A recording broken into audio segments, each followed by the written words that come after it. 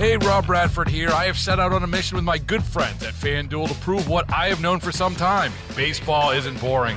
Now I have a daily podcast to prove it with some of the most notable people in the baseball world, screaming baseball isn't boring from the mountaintops, or at least agreeing to come on our show. Players, managers, GMs, and yes, even the commissioner of baseball, Rob Manfred. It has been a constant wave of baseball's most powerful voices. So join the revolution. Subscribe and soak in Baseball Isn't Boring. Listen on your Odyssey app or wherever you get your podcasts. You'll be glad you did. It was when it was right after Donald Trump announced that he was running for president, that according to WikiLeaks and some of these emails, and by the way, Julian Assange needs to be freed, period.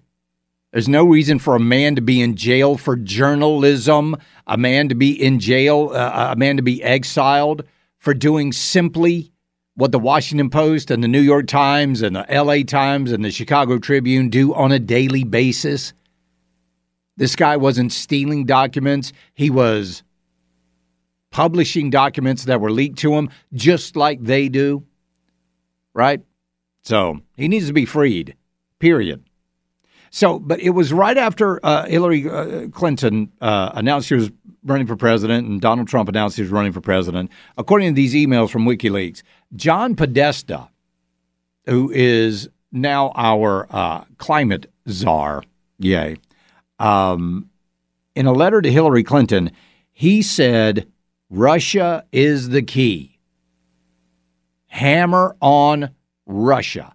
Russia. That's where the whole Russia thing came into being. Russia, because that's what John Podesta said to Hillary Clinton. Russia. That's when the Clinton campaign decided to pay Christopher Steele for this dossier, which was widely debunked, and our intelligence community knew about it. The FBI knew about it. Jim Comey knew about it. In fact, Jim Comey admitted in an interview that he told Donald Trump about the dossier, but he did not tell his boss who bought and paid for the dossier, and that was the Clinton campaign. And then you've got John McCain and Lindsey Graham getting involved in that whole thing, too. So, hit on Russia. Russia. And that's where the whole thing with Donald Trump and Russia and Russian collusion came about. And through the Durham report and all the other reports, no evidence whatsoever of collusion with Russia. In fact, it was quite the opposite. It was the Clinton campaign and the mainstream media and the intelligence communities. They were the ones that were all colluding together, not Trump and Russia. But ever since then, there's been this huge, and I'm not saying it's completely unwarranted. Please do not take that, me saying that, because do I believe Vladimir Putin is a bad guy? Absolutely, I do. I believe Putin is a horrible human being. But I also believe that Zelensky is a horrible human being as well. Australia has just offered to give Zelensky, I think it was 40 F-18 fighters, and Zelensky turned them down, saying, we don't need your flying garbage. Oh, okay. Last I thought, an F-18 was a pretty darn capable fighter jet. But don't let that get in the way. So, ever since then, it's been this unbelievable anti-Russian, and again, not totally unwarranted. It's an anti-Russian campaign.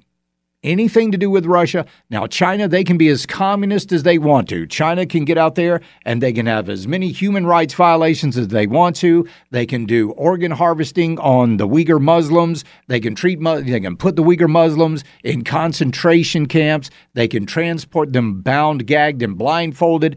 That's okay. It's China. China makes us a lot of money. Russia, on the other hand, does not. So we must, be against Russia. Why is it Chinese communism good, Russian communism bad? Anyway, the whole thing with Ukraine started. And by the way, and this goes back to 2014, by the way, when John McCain and Lindsey Graham went over to Ukraine and the whole Crimean War started. Go look that up. Oliver Stone did a great documentary. It's either called Russia is, or Ukraine is burning or Ukraine on fire. It's one of those two, but that's the gist of it. And Oliver Stone details exactly what's going on in Ukraine. So now, Russia invades Ukraine.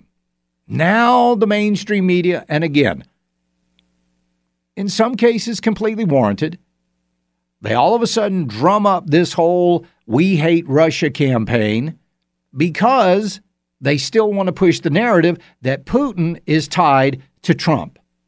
That's where all of this is coming from, by the way.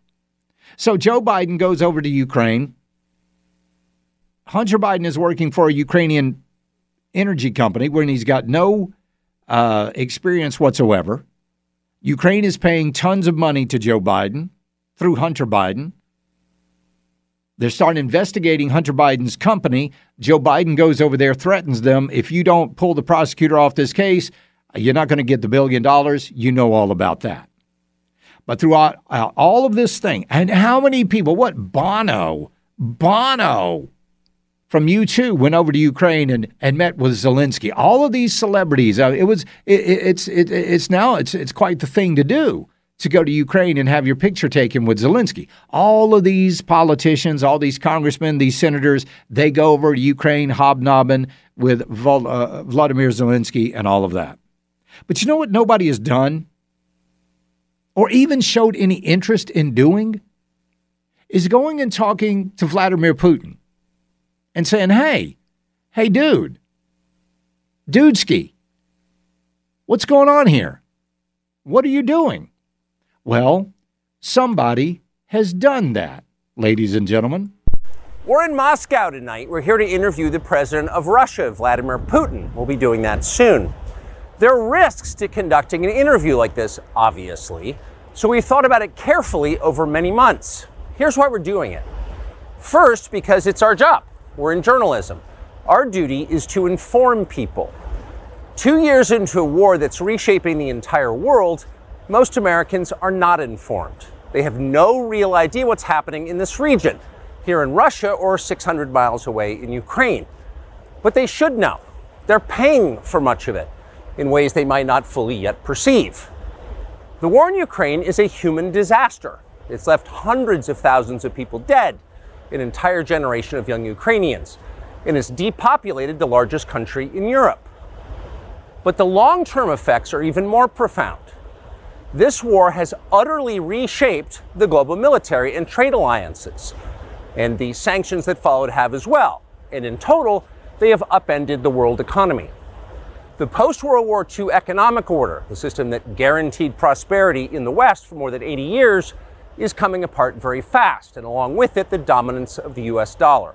So Tucker Carlson goes over to Russia to interview Vladimir Putin. And boy, the mainstream media has lost their ever-loving minds. Erin Burnett over on CNN. Here's what she said. He charged his phone, although they're knowing the details about the fact that it was during USB port may give him reason to think twice about all of this. But look at them talking about him like a celebrity. Everything he does on camera, breathlessly repeated. Now, it is unclear if an interview between Putin and Carlson will take place, but if it does, it gives Putin a chance to sit down with a big supporter.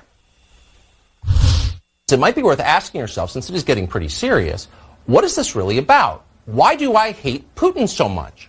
Has Putin ever called me a racist?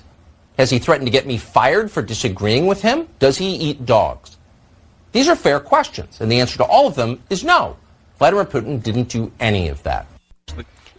So there's Erin Burnett criticizing a journalist for doing journalism, something that Erin Burnett should be doing, something that Jim Acosta should be doing. All of these people should be clamoring to get an interview with Vladimir Putin. But no, they didn't, because they are Democrat acolytes. And it's not only them. It's the Biden White House as well. Almost 3 years ago, the Biden administration illegally spied on our text messages and then leaked the contents to their servants in the news media. They did this in order to stop a Putin interview that we were planning. Last month, we're pretty certain they did exactly the same thing once again. But this time, we came to Moscow anyway. Well, good for him. Good for him. And again, nobody is saying Putin's a good guy. Nobody is. But shouldn't he at least be asked some pretty hard questions? Baseball is in full swing. NBA playoffs are heating up, and your NFL team is gearing up for training camp. Listen to the latest on the teams you love here on the Odyssey app. The biggest sports radio stations in the country, providing unrivaled local coverage of their teams, all in one place. Exclusive interviews with players, coaches, and team executives, streaming live and always available on demand. Stay in the know with your favorite teams right here on the Odyssey app.